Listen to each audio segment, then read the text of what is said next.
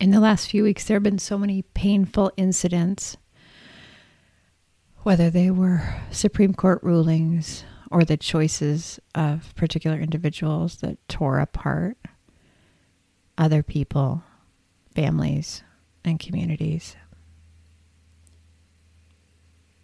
There's so much need for resilience, so much need for our capacities to regulate ourselves, to find well-being when so much is asked of our nervous systems.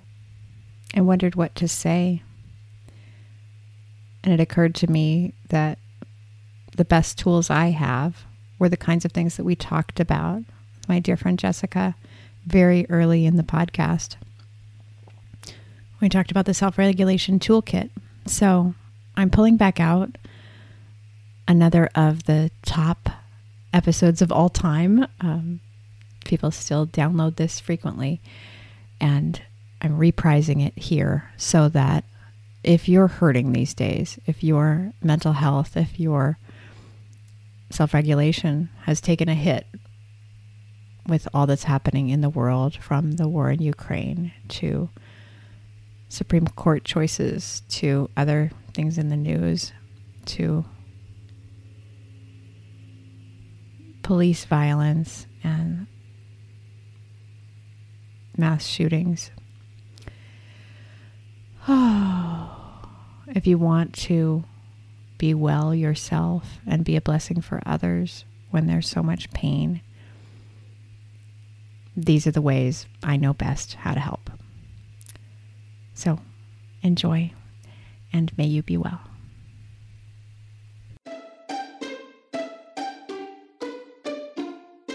Hello, gorgeous. Welcome back to Sex, Love, Power.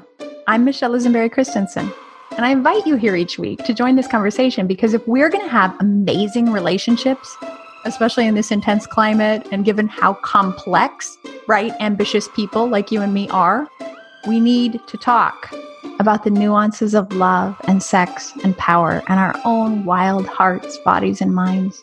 This podcast is where I drop the seeds to grow our crucial conversations.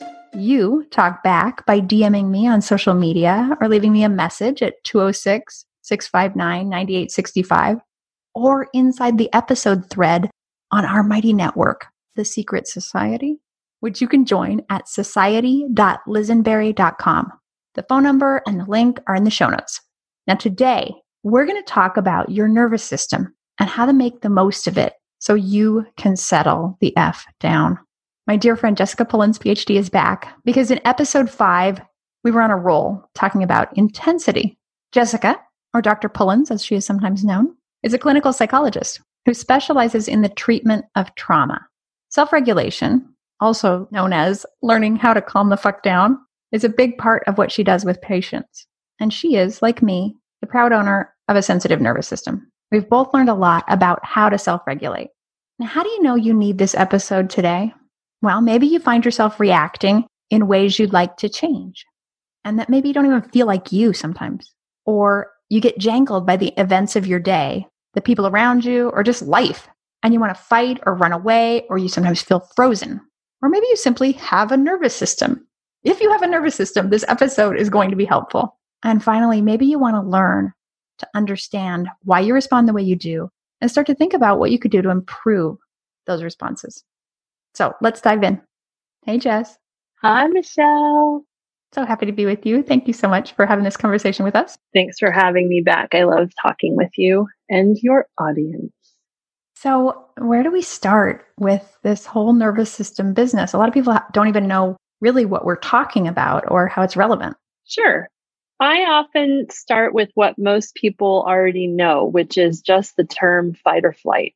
I think almost everybody has heard fight or flight. And we think about it in terms of the physical responses that go with fight or flight. So our blood pressure goes up, our heart starts beating so that we can send blood to the extremities to get ready to either run for our lives or punch somebody in the face. Our pupils dilate so we can see threat better. Our hearing gets more acute. All these changes happen in microseconds when our amygdala perceives threat in our environment. And threat could be anything from a car driving straight at you, a tiger running down the road toward you, your boss raising his or her voice at you, being excluded from a social situation, a stressful meeting, a presentation, a child crying. I mean, in our current lives, we have perceived threats everywhere. So I think everybody knows for the most part about fight or flight, but there's an actually much more kind of complex thing at work. And it's summed up nicely by something called the polyvagal theory. So should I just go into that? Yeah, great. And actually, before we do that, let's look at what is the amygdala. It's kind of like the police scanner of the brain, right? It's this little structure. But tell people more if you go amygdala. I think maybe I've heard of that, but is that in my elbow? Real quick. It might be in my elbow. The amygdala is a little almond-shaped structure kind of in the center of the brain that is responsible for perceiving threat, among other things, and turning on this powerful, immediate nervous system response that is designed to ensure our survival. The amygdala is kind of the computer center that runs the autonomic nervous system, which is one half of that is the fight or flight response, I'll say. So it's basically just this structure in the brain that's responsible for keeping you alive, among other structures that do that. But this is the one that keeps you alive from perceived threats and danger and from real threats and danger.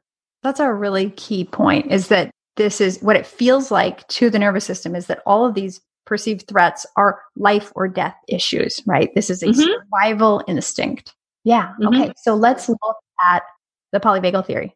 So the polyvagal theory was developed by Stephen Porges, who is at the University of Illinois at Chicago. He was at some other places as well. Polyvagal theory centers on the vagus nerve, and the vagus nerve is a cranial nerve. So it's a nerve at the back of your neck, and it comes down from your brain. It comes out around the 10th cervical vertebrae, and it is responsible for the opposite of the fight or flight response, which is called the rest and digest, or the rest and relax, or the rest and repair response.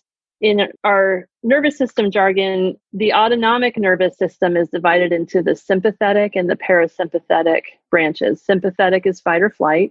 Parasympathetic is best thought of as immobility. So immobility can either be a freeze response, where we're immobile with fear, we're paralyzed with fear, or immobility with safety can be a deep, wonderful, relaxed response. So for example, if you've done a wonderful, hard yoga session, it could be corpse pose when you're done, right? You're immobile with contentment, with relaxation, or it could be the feeling you have when you're snuggled with your partner after having sex, a sexual release and connection. You are mobile with intimacy, with love. So the parasympathetic. Yeah, it occurs to me that's the intent of asana practice in yoga, is to get you, I never put it together in this neurobiology sense, but it's to get you to a place where you can go into deep rest and meditation, get your body filled all the way out so you can really go within. And well, after accessing the sympathetic nervous system, fight or flight a bit in the asanas, right? So that you can actually, with breath, with pranayama, with the asanas, warrior pose, for example, is not a relaxing pose. That's a pose that's designed to activate the nervous system. But after you activate the nervous system, at the end of the practice, you regulate the nervous system using the parasympathetic side. And so yoga is a wonderful place. And there's other practices like Tai Chi and Qigong and all those are just wonderful things that are all focused on regulating the nervous system. So the vagus nerve comes out at the back of the neck, and it essentially splits into two branches. This is what Dr. Porges says in polyvagal theory. There's a sort of older branch. You can almost think of it as like the lizard branch, the reptile branch. So the dorsal vagal response, the vagus nerve splits. Part of it innervates sort of the top half of the body above the diaphragm. That's called the ventral vagal complex. Part of it innervates the body below the diaphragm, and that's called the dorsal vagal complex. So I like to think about this as an upside down stoplight. Instead of having green at the bottom, yellow in the middle, and red at the top, picture an upside down stoplight so that green is at the top, yellow is in the middle, and red is at the bottom. That's essentially how your nervous system functions. Green at the top is safe. It's safe to proceed. Everything's clear, right? Yellow in the middle is fight or flight. There's danger possibly here. Proceed with caution. Red at the bottom is we're in real trouble. Stop. Freeze. So the dorsal vagal complex is responsible for stop, freeze. That's the red light. Everything stops. The ventral vagal complex at the top is responsible for the green light. We're good. We're content. Our thoughts are flowing. We feel safe. We have eye contact with people. We're all flowy and blissed out, right? We can connect, And then right? we can connect. We have to be in the green light place to to connect. Period.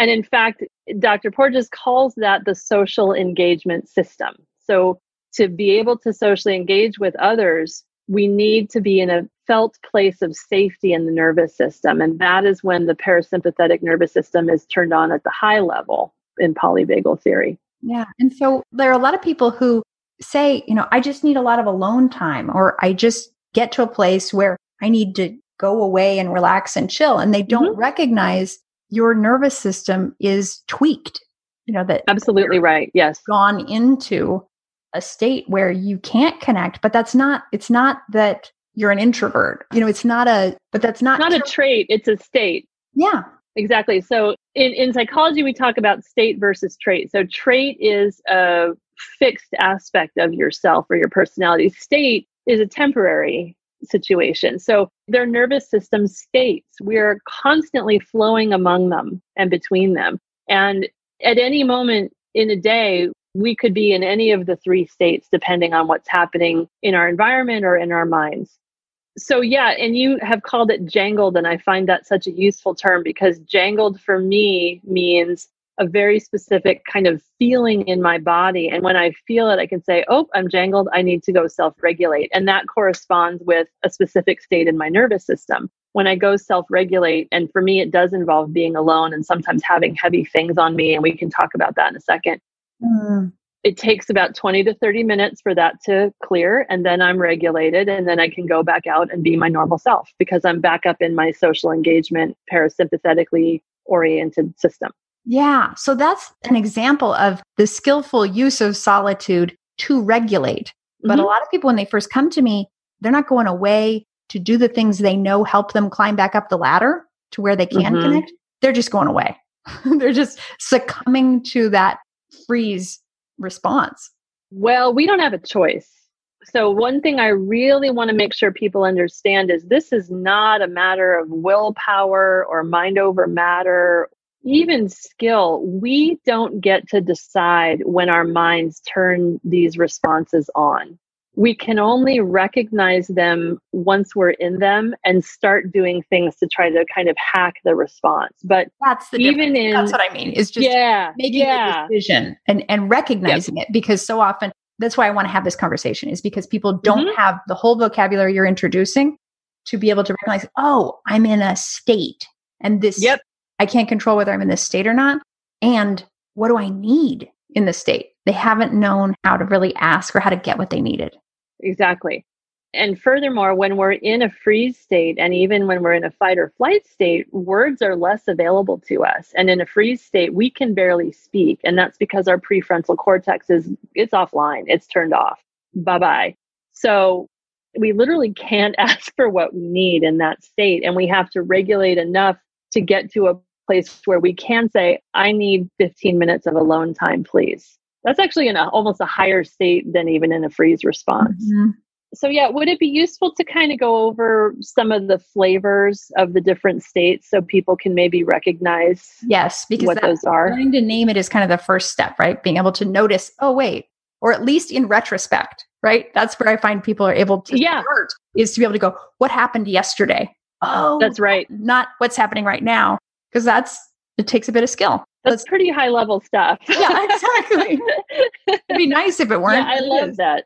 I know. So that's a perfect place to start. It's not what's happening right now. It's, wait a minute, what happened to me yesterday? And then as you get more accustomed to noticing your own states, you will nudge closer and closer to awareness of the state when you're in it. Even now, with all the knowledge that I have and lots of practice that I have, it'll take me a good 15 minutes to an hour to recognize that I'm in a freeze state. Yeah. And faster if I'm in fight or flight, but don't beat yourself up if you can't do this quickly. Hindsight is amazing here, and that's all we need to start. Yeah. I call it unraveling or working backwards. It's really about able to see, why did that happen? How did that happen? And then we can eventually learn how to change some of the conditions around us to reduce the frequency and the intensity of the ways we get knocked into those states. But at first, it's really just being able to do some forensic recognition. Exactly. Yeah. Some detective work, right? And you can only do the detective work once you're in a safer state in your nervous system, by the way. You really can't kind of understand this and parse it when you're in freeze. Because again, prefrontal cortex, where you do your high level thinking, is offline. Let's talk about the freeze state a little bit. What's it like? You've never experienced it, have you? You're a freeze state virgin. Yeah. Freeze-free zone.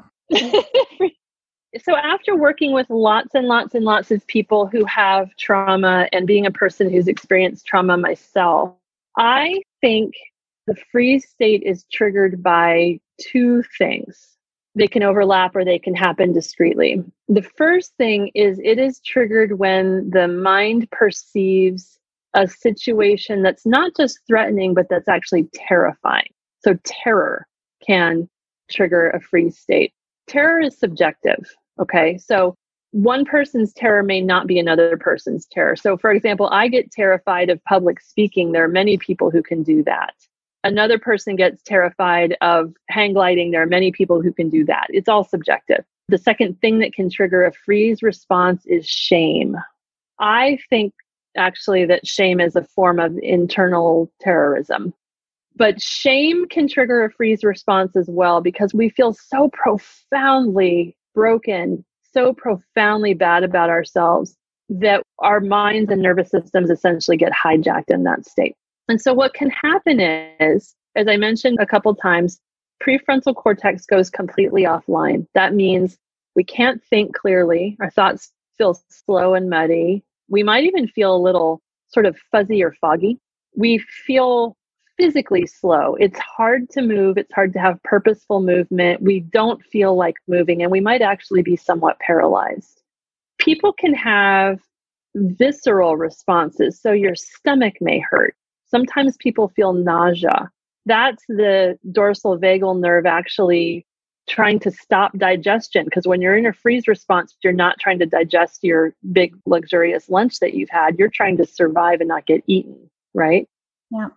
People can get headachy. People can get dissociated.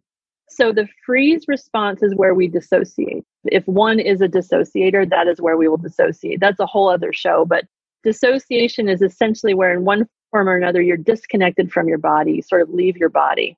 And it's a survival mechanism so that if bad stuff is happening to you, you don't have to feel it directly. You don't want to be here for this, your brain says. You might want to take a little break for whatever's about to happen. Well, I just want to highlight real quick. It's called the vagus nerve because that comes from a Latin root meaning like to wander. It's the wandering nerve, and it wanders all the way from your brainstem where it originates down all the way through, down into the lower parts of the digestive system. Down into the genitals, down throughout your whole body. That's right. It can even shut down or turn on sexual response. So it has more connections. This is what's so fascinating about it to me. It really is sort of the superhighway for all of these disparate physiological symptoms that people can have, from digestion to sexual response to cardiopulmonary reactivity, headaches, all of these things. And so just recognizing that you may not have connected the dots. You've been seeing the stars, but you haven't been seeing the constellation. And as you start to learn more about how your vagal system operates, you may start to see the ways that your body has been exhibiting, like either this freeze response or a fight or flight response, and how that shows up for you. And that those clues can really help you untangle what state you're being sent to by various stimuli. That's exactly right. And there are some other pieces of it now that you say that I want to mention. The emotional pieces can be a sense of numbness, I believe that in many cases, depression is actually someone being stuck in a freeze response. And something goes along with the freeze response that I've heard many of my folks say is, I don't want to be alive anymore. It's very interesting. I'll have people go into a freeze response and they start having thoughts about wanting to kill themselves. They don't want to actually kill themselves. They are not suicidal the rest of the time. But there's something about being in the freeze response for some people that will give them thoughts about self-harm, or that will give them thoughts about essentially wanting to turn off. It's not wanting to be dead, it's wanting to turn off. Yes. I call it escape fantasies. Yeah. Just wanting to get out. Like, take me offline outside this experience. That's right. Yeah. The language we have for that is around suicide, but it's not suicidal. It's going offline. I am so terrified and overwhelmed by this circumstance. I need a break from it. That's what it is. Where I need is a way the to check out. hatch? I need to be gone. Yeah, exactly. I Exactly. need my right. ejector seat. Abort. Abort. So that's kind of the freeze response. Everybody's can have different flavors, but those are some of the essential components in it. I also think about each of these states as when your body is giving you this cascade of physical and cognitive and psychological responses to keep you safe, you then decide, actually, I am safe. You're not an immediate threat. That's when you can start doing things to try to lift yourself out of the freeze response. So whatever the freeze response does, you sort of need to do the opposite to get yourself out of it. If you are immobilized, you need to sort of start trying to move gently, just a little bit. Even rocking back and forth a little bit can help. Holding your arms up in almost like a hugging yourself posture and kind of gently tapping on your shoulders a little bit can help while rocking back and forth. It's almost what you would do with a baby, holding a baby and gently patting the baby on the back and just swaying back and forth. We're actually calming the baby's nervous system down. When we do that, we're regulating the nervous system, and we can do that for ourselves as adults. If you have a safe adult available, a big, huge bear hug that helps you feel safe and contained is wonderful for getting out of the freeze response. I often need to have something heavy on me. So this is where I'll lie down in the dark with a weighted blanket, right? I need something like that. The thing I didn't want to interject is that having a big person lay on top of me is helpful. And I love that. I have a weighted blanket I use too, because it's not always easy to grab a person right when I need one. But yeah. It's really wonderful to lay down on a smushy surface and have your partner lay down on top of you. And that can be sexual, or that can just be self-regulation. Or even a baby or a kid or a cat or a dog. If a weighted creature can be on your torso, that seems to help calm this response down. Yes. I think people know, maybe they don't, that there are now sandbags on the market, a smaller, more concentrated, like heavy blanket. My friend Diane used to make heart-shaped heavy bags that you could put on your heart, and I still have one and use it. And so, right on your chest. Oh, that's lovely. So you can play around with bigger or smaller. And this isn't just for the freeze response, right? This is no, not at all. This is also for fight or flight too. Yep.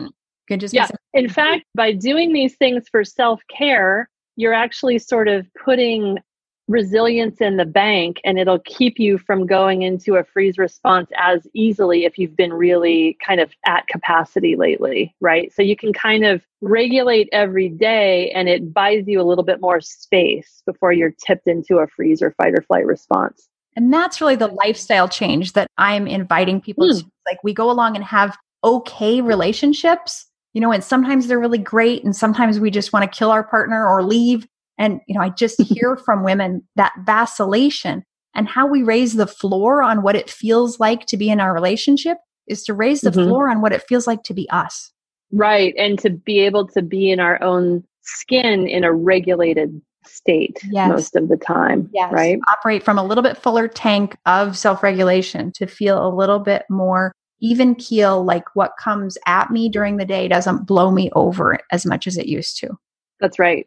One of my favorite strategies for getting up out of freeze response, if you've decided that you are safe, technically you're safe, you're not an immediate harm, is through the body. And that's because in freeze, we're disconnected from our body out of necessity. We're dissociated, where the body's kind of turned off. if you can find strategies to get back into your body via the senses, that will get you grounded and calm. That's what grounding is. So the fastest way to do that is through smell, and particularly a pleasant smell. So if you have a smell that you associate with safety, with comfort, with pleasure, any of those things, have it available if you find yourself in freeze a lot. Have essential oils on a Kleenex in your pocket available. Have a bottle of vanilla extract available. Have an orange on your counter and stick your fingernails into it and let the citrus spray into your nose, and it'll really smell that smell. And smell is a powerful way of getting us like back into our bodies and our senses. Yes. And I carry both a little bitty bottle that I got in Amsterdam of perfume, and will often put a stick of incense in my purse, in my computer bag, different places, so that I have that intensity. You know, you don't have to burn it to use incense. Right.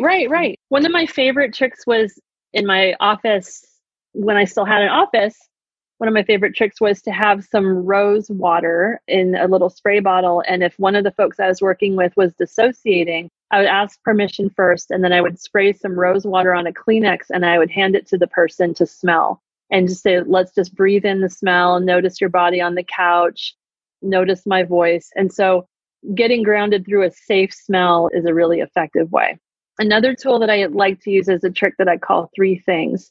And you say this to yourself: 3 things you see, deep breath; 3 things you hear, deep breath; 3 things you feel through your skin.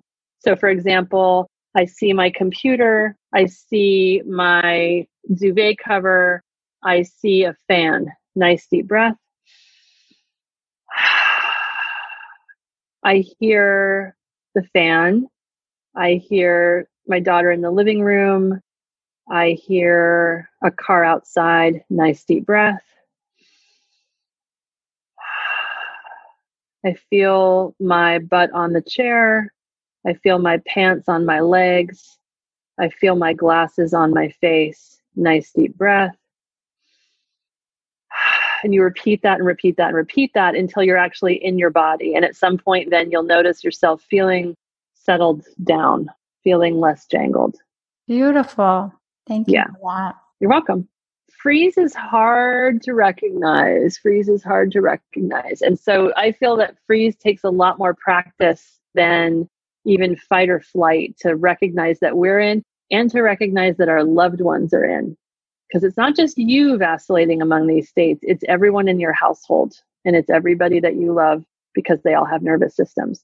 And so you can also practice by watching others. You can practice by watching others. Is my daughter in a freeze state now because she's exhibiting XYZ? Is so-and-so in fight or flight? We can talk about fight or flight too in a minute. This is fantastic because, right, like John Gottman, who's one of my greatest teachers and has wonderful stuff, he talks about stonewalling as one of the 4 horsemen of the apocalypse, one of the things that you shouldn't do in a relationship. Well, if, as you said earlier, your nervous system can't help it, you can't control what state you're in. This is not who you are. It's where you've gone because of some degree of threat to you. And relationship is a scary place. So as my husband's wife, sometimes I'm scary enough to him that he does go into freeze.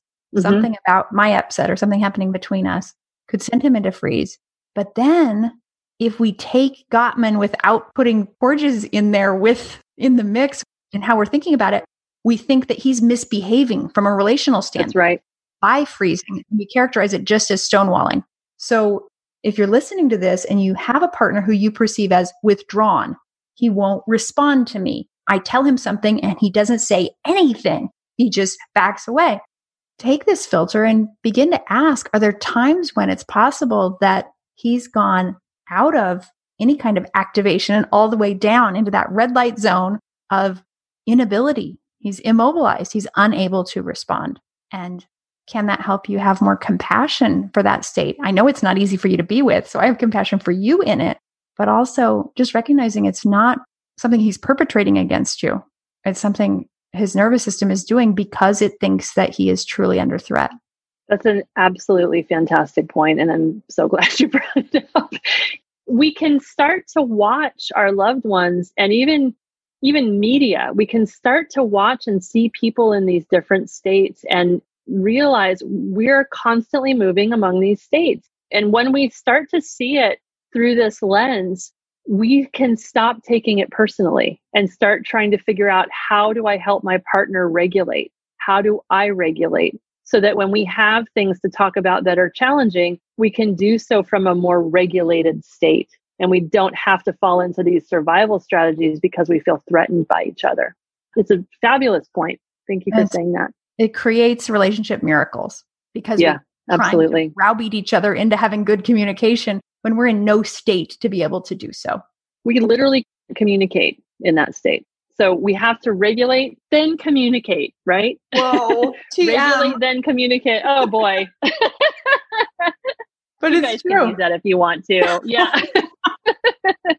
It's true. Okay, cool. Thanks, Jess. Thanks. I hope you found this conversation about your self-regulation valuable. I hope it helps you see yourself and your partner in a new light and gives you some practical steps to take to build your capacity for self-regulation and therefore for happy loving. Now, for more tips and reminders, please download the handy guide that we'll link to in the show notes. This episode's notes are at lizenberry.com/episode/006. Go get those and then make a decision.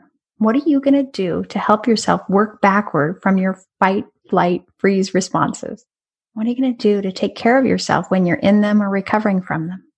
Now, eventually, you'll be able to read what state you're in, as well as see what state others may be in around you. And that is going to give you relational superpowers. So just stick with it. Now, the final thing is, are you subscribed to this podcast?